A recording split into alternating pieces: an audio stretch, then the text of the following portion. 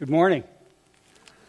For those of you that might be here for the first time, my name is Dave, and I'm the pastor of preaching here at Four Oaks, and it's wonderful to have you with us.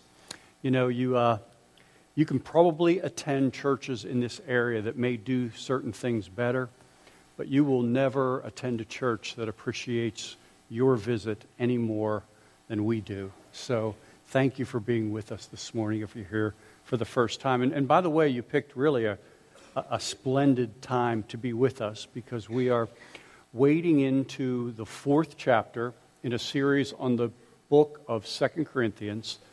The series is titled, Weak is Strong. And so if you have your Bibles, you can open it up to 2 Corinthians chapter 4. I'm going to read verses 3 through 6. And while you're doing that, I just wanted to thank those of you that prayed for the Sojourn Network intensive, which happened about 10 days ago. For our guests, this local church is part of a network called Sojourn Network. It's a network that exists to help pastors plant, grow, and multiply healthy churches. And I know Paul updated you this past week a little bit about what took place at the intensive, but I just wanted to kind of come behind that because I specifically asked you to pray. And for those of you that did pray, thank you very much. The event just exceeded our expectations. The theme of the event was the soul of eldership. And so there were a number of different seminars that were pulled together. Actually, Paul did a seminar, a number of different seminars pulled together, main sessions. There was very rich fellowship taking place. There was a lot of training going on. And I'm just grateful that we are a part of that. I'm grateful that you're a part of that. And I want to thank you for your giving to that as well, because without that event would not take place. So thank you for praying. The title of this morning's message is Lifting the Veil. Lifting the Veil. And I'm going to begin reading in 2 Corinthians chapter 4, beginning in verse 3. And even if our gospel is veiled, it is veiled only to those who are perishing. In their case, the God of this world has blinded the minds of unbelievers to keep them from seeing the light of the gospel of the glory of Christ, who is the image of God. For what we proclaim is not ourselves, but Jesus Christ as Lord, with ourselves as your servants for Jesus' sake. For God, who said, "Let light shine out of darkness," has shone in our hearts to give the light of the knowledge of the glory of God in the face of Jesus Christ. Let's pray. Lord, when your word characterizes the world apart from you, you say that men love darkness rather than light. And we pray this morning that in light of that reality, that you would use the light of the gospel of the glory of Jesus Christ, and that it would break open in a new way in our hearts this morning, that we would see you more clearly and communicate you more with an even greater compulsion and greater compassion. And we pray this in Jesus' name. Amen. You know, to truly appreciate this passage, I want to invite you to do a little exercise. I want to invite you to think back to the last time you were saying something to somebody or something to a group, and it was just evident to you that the entire point that you were trying to make eluded them entirely. You know, you were as clear as you could possibly be, but for some reason the lights just weren't on, or that flight wasn't landing on that day, or, you know, that experience of, boy, they're just not getting it. They just don't get me. Now, the moms that are here are probably thinking, are you kidding? I mean, I just dropped my kids off 15 minutes ago in children's ministry. That was my entire experience. Maybe that was your experience of the wives that were on their way here this morning 30 minutes ago as you're trying to explain to your husband what needs to be done around the house today. You might be here as a teacher, or maybe you homeschool your kids, or you're a manager, and you're thinking to yourself, yeah, that's my experience each week from Monday through Friday. I remember being in seminary many, many, many years ago, and studying Greek. And about halfway through the semester, there was a kid that was in the class, and I'm not sure this kid was really applying himself. I'm not sure he took it seriously, but he raised his hand in the middle of class one day, and the professor called on him, and he just said, "Listen, can you please tell us all what's the easiest way to understand this Greek?" Now, our professor was a somewhat self-important man, and so he kind of drew himself up for a moment and then took stock of the guy that had answered the question and kind of sized him up. And he said, "Let me tell you a story." He said, "When I was 8 years old," he said, "I couldn't get the multiplication table by 7. He said, 1 through 6, I did great, but he said there was something about the 7s that just locked me up." He said, "One day I went home, and I lived with my grandparents at that time, and he said, I showed my grandmother my grades for that multiplication test for the 7s, and I failed it. And my grandmother was so angry that she marched me to the foot of the attic, and she insisted that I go up in the attic where there was a chalkboard with a piece of chalk." And he kind of explained things this way, like he was Mr. Rogers, and the rest of us were the kids in the class. And there was a piece of chalk there, he said. And he said, and my grandmother made me stand in front of the chalkboard week after week until I got the 7 table down. And then there was this long, pregnant pause. And he literally did this. And he went like this: "Practice." He said, "Practice. That's how you learn the Greek. That's how you learn how to do this Greek stuff." And he kind of, stepped back and kind of put his shoulders back and said, "Now, are there any other questions?" And I raised my hand. I said, "Yeah, what's 7 times 9? Because my thinking was, if he couldn't learn the 7 table, how's he possibly going to teach us Greek? But, that's just how my mind works. But my point is, this was kind of for him, it was kind of a long-winded way to tell that student and the rest of us that, hey, you just don't get it. The veil is still there. You're just not going to be able to avoid or escape the hard work necessary to learn what you need to learn. You don't get it. Now, in 2 Corinthians chapter 4, we encounter Paul in a time of personal turmoil. Because in orbit around him are just a number of people that just don't get it. The allegiance of the Corinthians has been unpredictable. In fact, presently they're under the seductive spell of Paul's opponents. Specifically, these intruders that have arrived in the local church there. And their fundamental aim is to undermine Paul's authority within the Corinthians and to win the Corinthians over to themselves. Think of them as a kind of, like old school internet troll.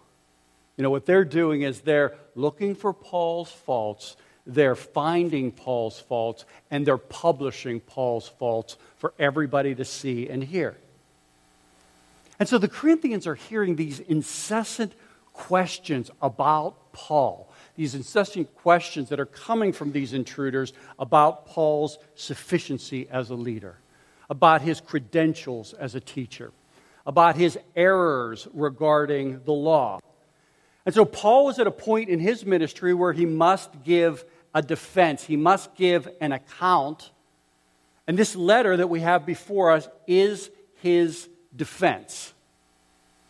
Now in 2 Corinthians chapter 4, Paul has turned his attention in his defense to the clarity of his teaching.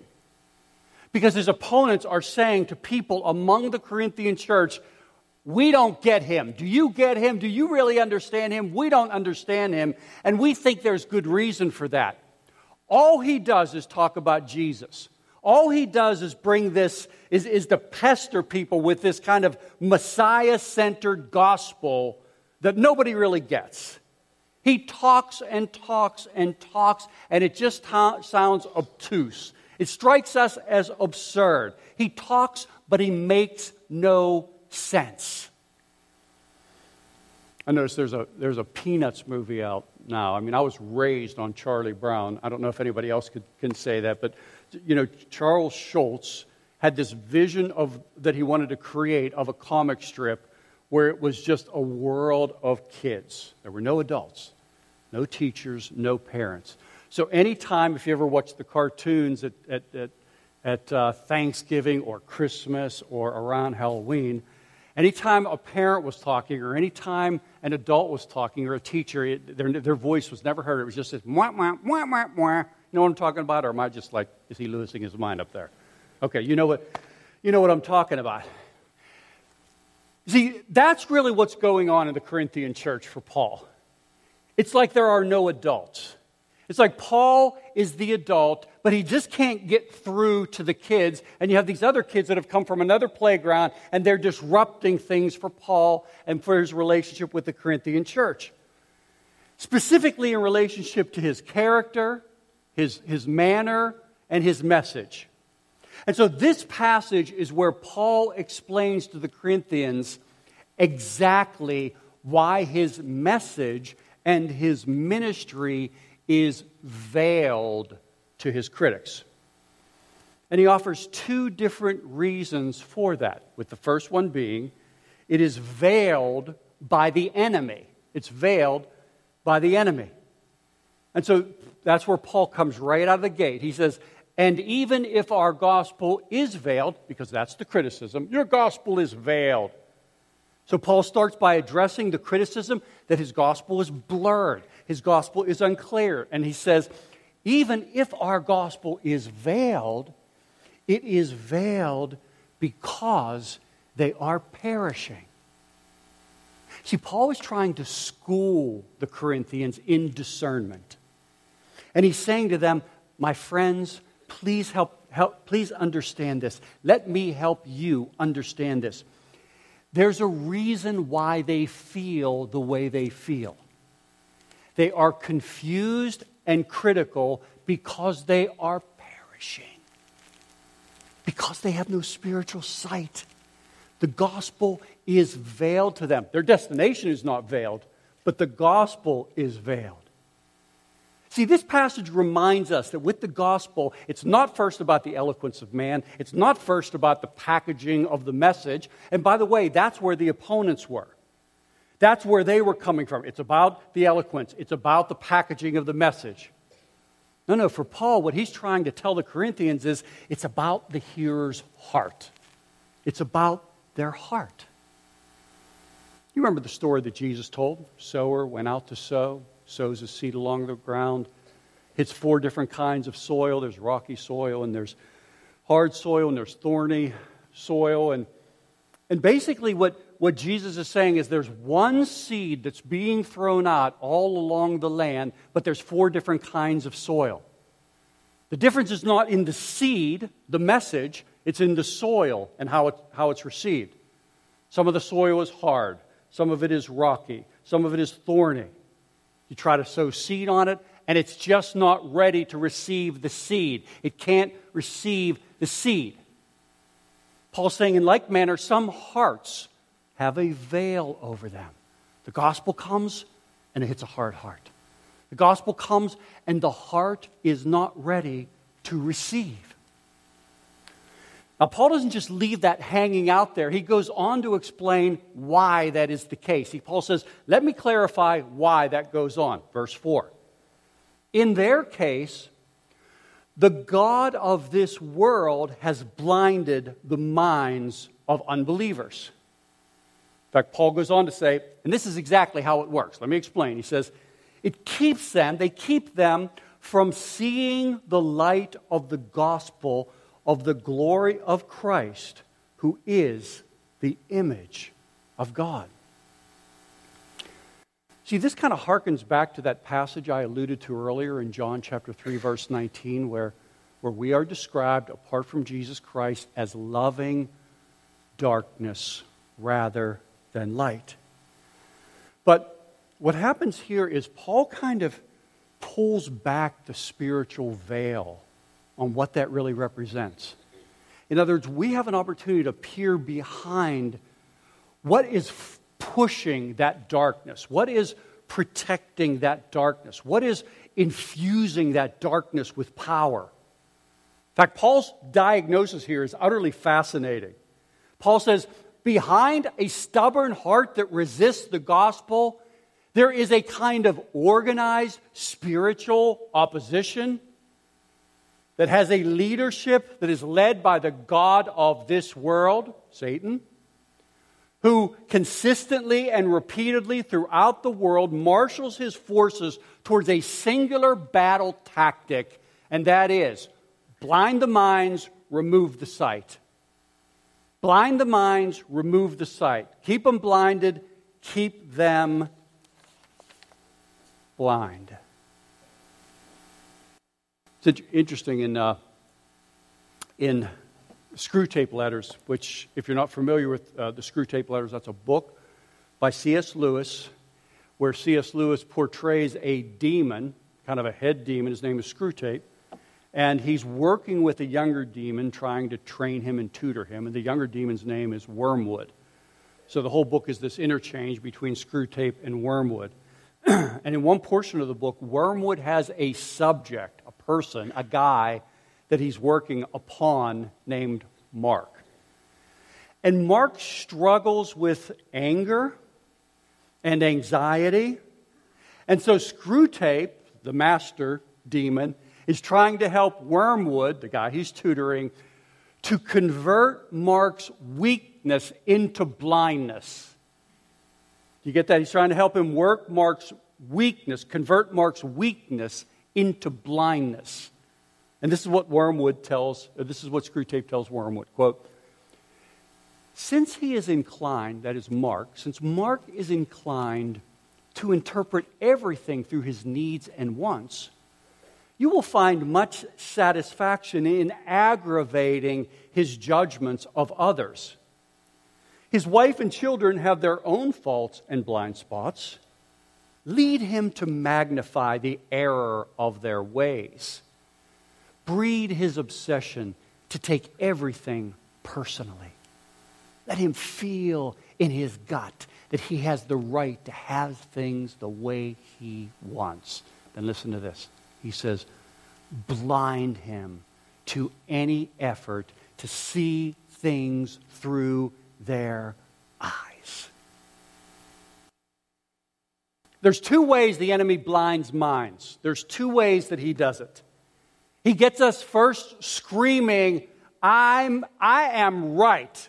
In this situation, I am right. I'm almost godlike in my rightness. And then as we're standing there with all of our righteousness, he kind of slips into our mind this idea, not only am I right, but I was wronged. I'm right, I was wronged. And see, that condition goes all the way back to the Garden of Eden.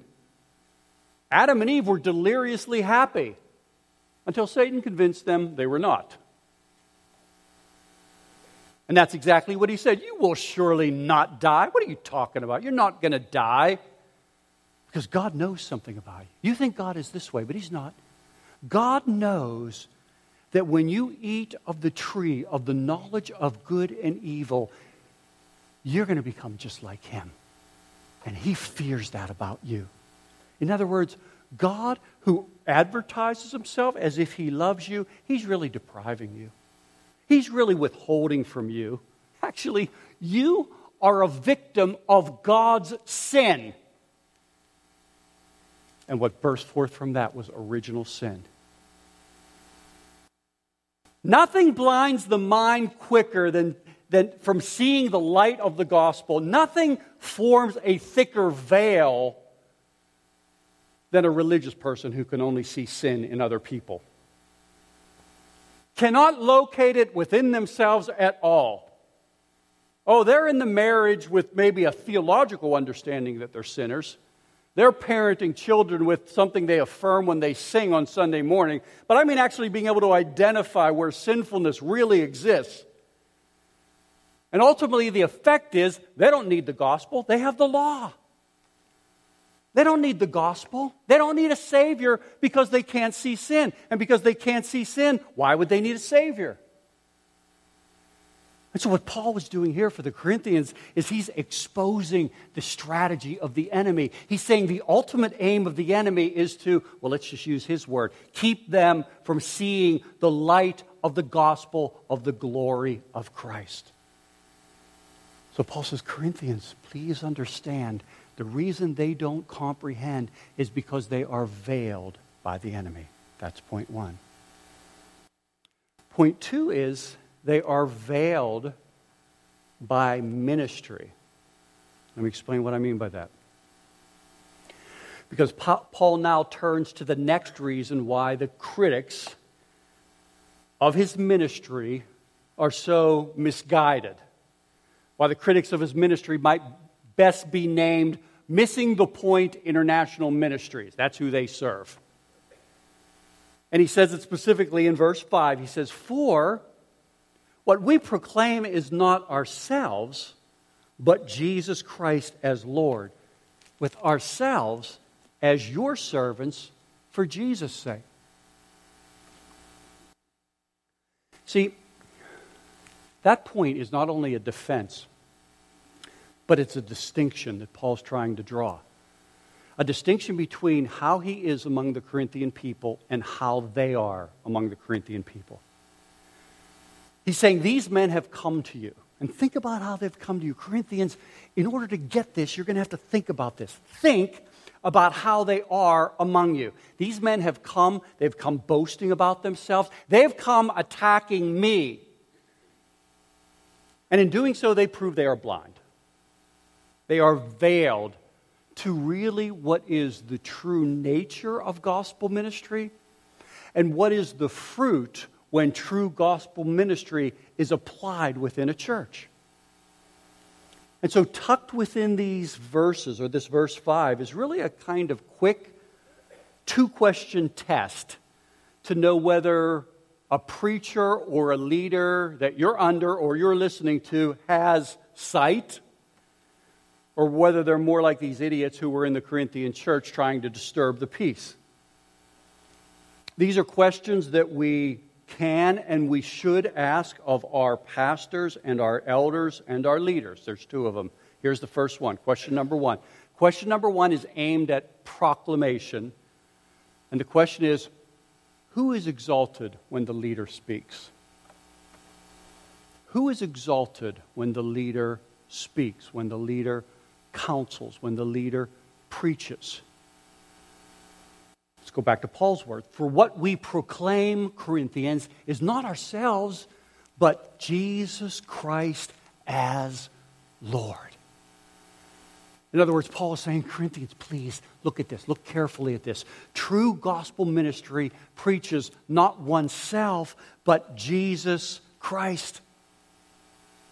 And let me just tell you, from the other side of that equation, from the preaching side of that equation, one of the temptations for preachers is that there is, each and every week, 1,000 ways that you can smuggle yourself into a message.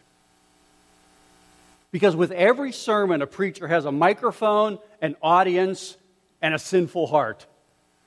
And all of those three can work together at times.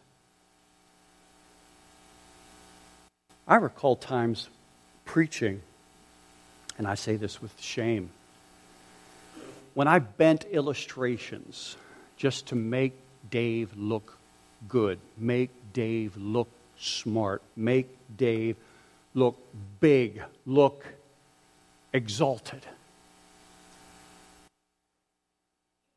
You know, we're going to discover later on in 2 Corinthians, that's why this series is so amazing. This series is mind-blowing. And let me give you an illustration, because we're going to discover later on in 2 Corinthians that Paul's definition of leadership causes him to boast not in his strengths, but in his weaknesses. That his whole approach to these intruders within the church, ultimately he's going to be saying, you think I'm weak? Oh, you don't know the beginning of it.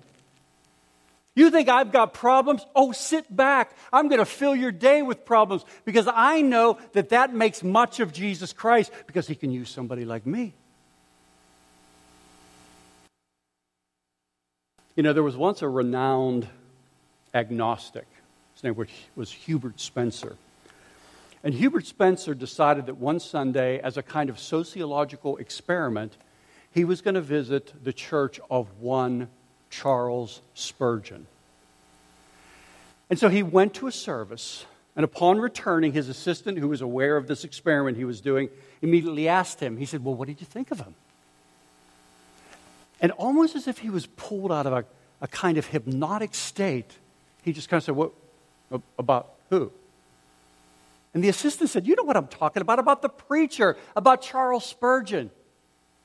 And this is how Spencer responded. He said, oh, Spurgeon. He said, I haven't been thinking about him at all. He said, I've been occupied thinking about Spurgeon's Jesus. I listened to Spurgeon, but all I heard was Jesus. See, that's the point that Paul's trying to get to the Corinthians. He says, you want to measure me, you want to measure them, you want to understand who's really successful as defined by God, as defined by Scripture. From whom do you hear about this Jesus? Because true gospel ministry proclaims not oneself, but the Savior. It's the only thing that lifts the veil. So that question number one is aimed at proclamation. Who is exalted when the leader speaks? And question number two is aimed at application. Does the leader's life reveal service? Does the leader's life reveal service? Because Paul adds this, with ourselves, he says, for what we proclaim is not ourselves, but Jesus Christ as Lord, with ourselves as your servants. And we are your servants for Jesus' sake. See, this is our role as preachers. This is our role as leaders. This is our role among you. We are there to serve. I mean, his logic is really, it's not just like counterintuitive, but there's also a simplicity to it as well. He's basically saying, Jesus is Lord. If Jesus is Lord, then he's master. Where you have masters, you have servants. If Jesus is Lord, and we are his representatives, if leaders are his ambassadors, then his ambassadors should be serving that which they represent. I mean, just imagine, an ambassador strolling in for trade talks in cut-off jeans, sandals, and, smelling like he was out in the parking lot smoking dope. Now, there are times we think, well, hey, that might be an improvement. But that's not the point. The point is that if he or she is representing the nation, they can't be first representing themselves. If he or she is representing the nation, they can't be representing their own interests or preferences. And that's what Paul's saying to the Corinthians. That's his point. He's saying, listen, the opponents serve themselves. And because they serve themselves, they serve the law. And if you want to check it out, just check out how they twist the law to validate their own righteousness rather than to reveal their sin. He says they missed the whole purpose of the law. The law was given to reveal sin. They think the law was given to validate their standing in the community. The law was given to basically inform people, this is who we are, as if we embody the law. He says they don't get the law. The law was given to remind us all that we fall gloriously short of it and we need something from outside of ourselves to solve the problem. We need a Savior. But they miss that. He said that produces Pharisees, not servants. Leaders who live their lives measuring others by a standard that they don't intend to keep because they can't keep it. But when Jesus, he says, when Jesus becomes the Savior, it has an effect on his ambassadors. When Jesus is master, the ambassadors are servants. When Jesus is Lord, the ambassadors are servants. When Jesus is the Savior, the ambassadors follow suit. They serve. He says that's what lifts the veil to true ministry success. And that's the kind of success that I've observed around here. I mean, Kim and I arrived here 2.5 years ago, and ever since the day we've arrived, we have always been amazed to discover just some of the ways that the leaders in this church, the elders of this church, seek to serve Four Oaks. They seek to do it in obscurity. They seek to do it not proclaiming themselves. They seek to do it serving the Savior. Kim and I are part of Carrie Schofield's small group. Great small group. Carrie is, each and every week, he's sending out emails, making phone calls, just making sure the people in the small group are being cared for. There are people in this church that have been prayed for years by Kent Hamilton, who's up day and night just praying for people. They'll never know until heaven, because you got a guy over here who's a leader who doesn't want to be known. He just wants to pray. I mean, Ron Machado would never, ever, ever talk about himself. Ron Machado doesn't even know Ron Machado exists. But he's always serving Saturday night or Saturdays, evangelizing, Wednesday night, high school boys. He's coaching fellowship group leaders. He's just faithfully doing eldership things. See, these men are not up here on the weekend, on Sunday morning with microphones. No, they're just everywhere else. They're everywhere else serving this local church. I mean, I'm always surprised to discover the sheer number of people that your lead pastor, Paul, meets with each and every week. The dude is just connecting with people all over the place every week. And you only see him publicly. Boy, I wish you could see him privately. See, Paul's point here is,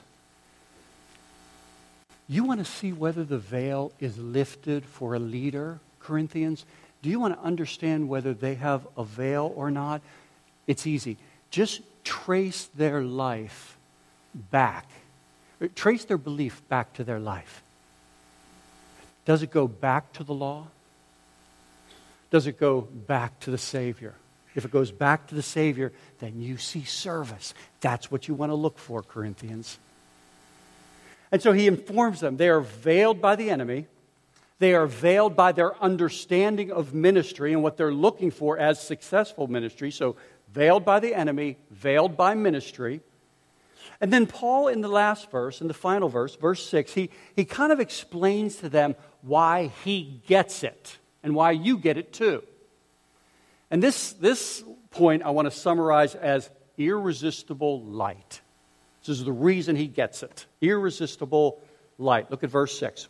For God, who said, "Let light shine out of darkness," has shone in our hearts to give the light of the knowledge of the glory of God in the face of Christ Jesus. Now, this is very important.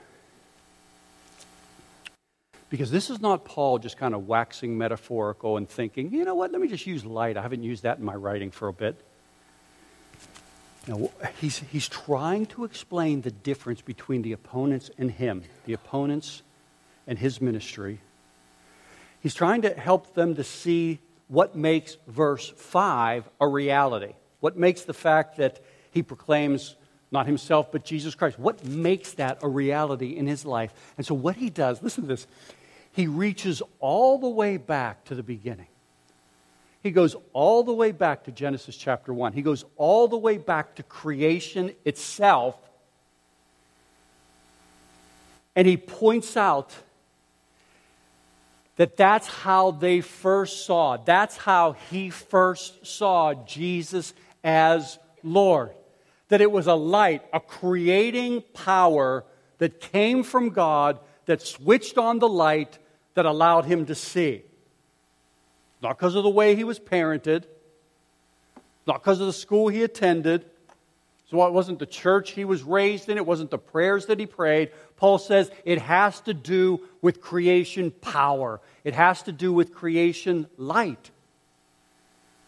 And so the analogy he's drawing is between conversion and Genesis chapter 1, God creating light.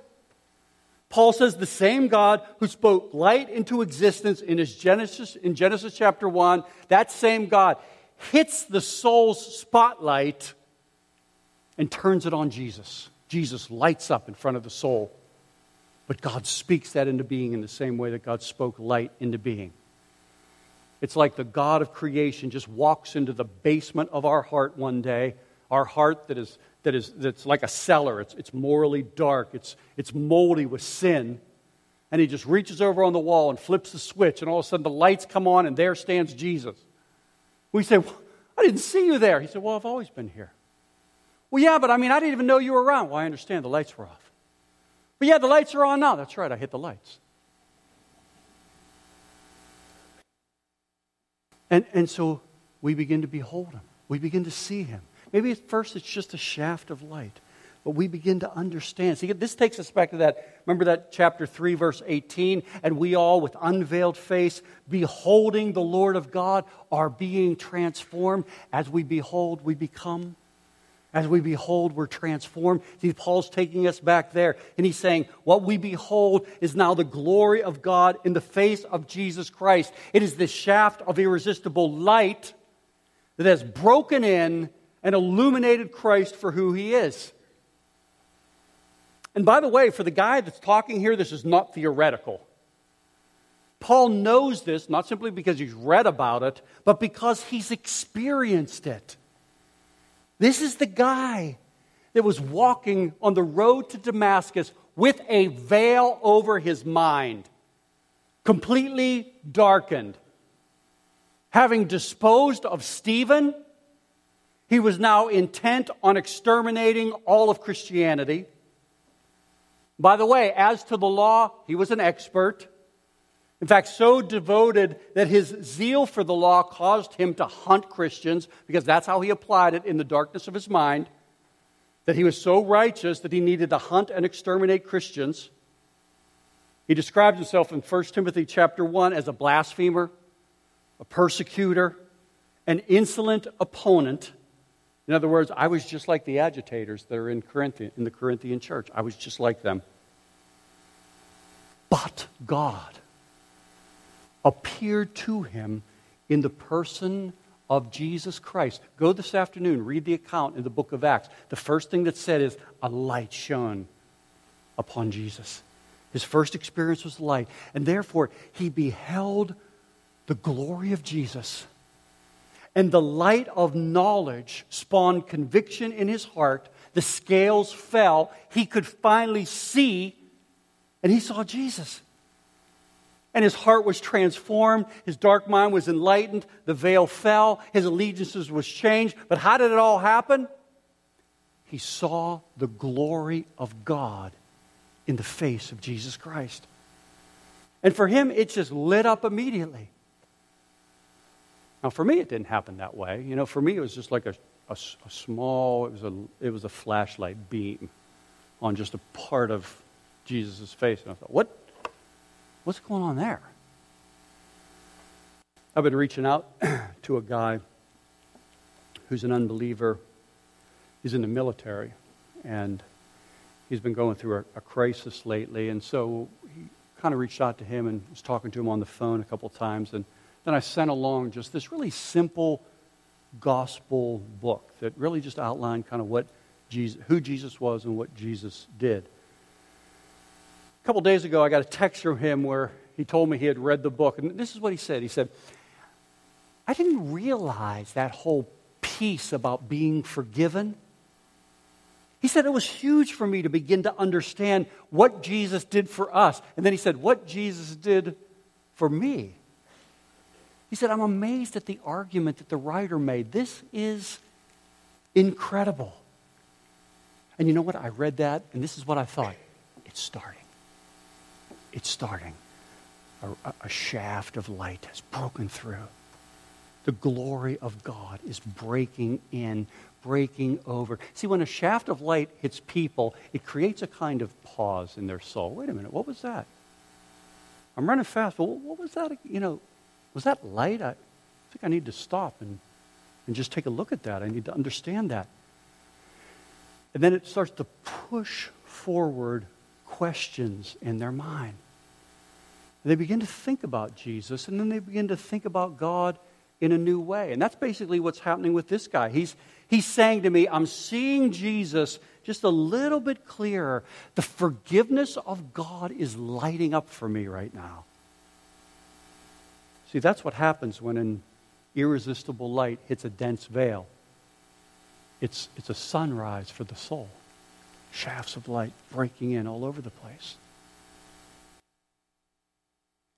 Listen, holiday season is almost upon us. I hope that's good news for you. Thanksgiving is about 10 days away. Christmas not long after that.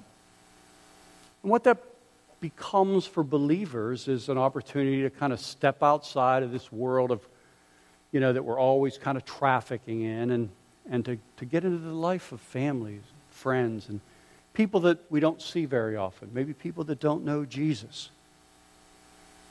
I wonder what it would look like if we went to Thanksgiving this year with the goal of helping people see, not us, but Jesus. I mean, I know your opinion on Donald Trump is absolutely critical to get across to those that are going to be around the Thanksgiving table, but I wonder what it would look like for us all, beginning with me. What would it look like for everyone to hear that we're not making much of us, not making much of what we did this past year, but for some reason we're making much of Jesus? Well, yes, of course, talk about current events. Grieve for France. Grieve for Paris. But let them also see how Jesus is glorious to you right now. How Jesus has been glorious to you in 2015. Yes, you've suffered, but you're still standing. Jesus has been glorious to you in 2015. And don't worry about, locking down a decision for Christ this Christmas, because I don't think that's where it starts. I don't think that's the way we should be approaching it. I don't think that's how Paul was converted. I know that wasn't how I was converted. See, when human beings are confronted with something glorious, something spectacular, when we are confronted with something like that, the question is not, okay, what's your decision? It's really hard to know where to land with a question like that when you're beholding something like that.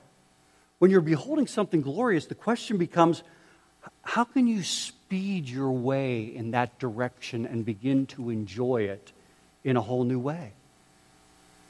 I mean, the first time I saw the Grand Canyon, my first thought was not, well, what do I do with this? I mean, this is unbelievable. What do I do with it? No, my first question was, let me behold this. Let me enjoy this. Let me gaze upon the grandeur of this magnificence. Let me drive back to Phoenix with Kim talking about what it is we saw and we experienced. See, this is what Paul's doing with the Corinthians. Paul was saying, Corinthians, that's the difference between them and me. That's the difference between the opponents and me. It's irresistible light. It's irresistible light, even just a shaft that has struck upon Jesus, has portrayed him for who he is, and you see it. I saw it. They don't see it. That's the difference between me and them. And he says in Corinthians, that's the difference between you and them as well. And Four Oaks Church, that's the difference in you also. We're talking about a light created by God. A light that lifted the veil off of your face that you could see. A light that made Jesus glorious to you. It is a light that dispelled the darkness of your sin. It is a light that has utterly transformed your life. And it is a light that we want to, this Christmas, this Thanksgiving, take to our family. Take to our friends. Take to our neighborhood and our community. And ultimately, as a local church, let's plant churches so that we can take it outside of this community and take it all the way to the world. May we be so captivated by the glory of God that when people encounter us, they will say the same thing that Spencer said of Charles Spurgeon. Well, I'm not thinking about them at all. I'm thinking about their Jesus. Let that be said of us.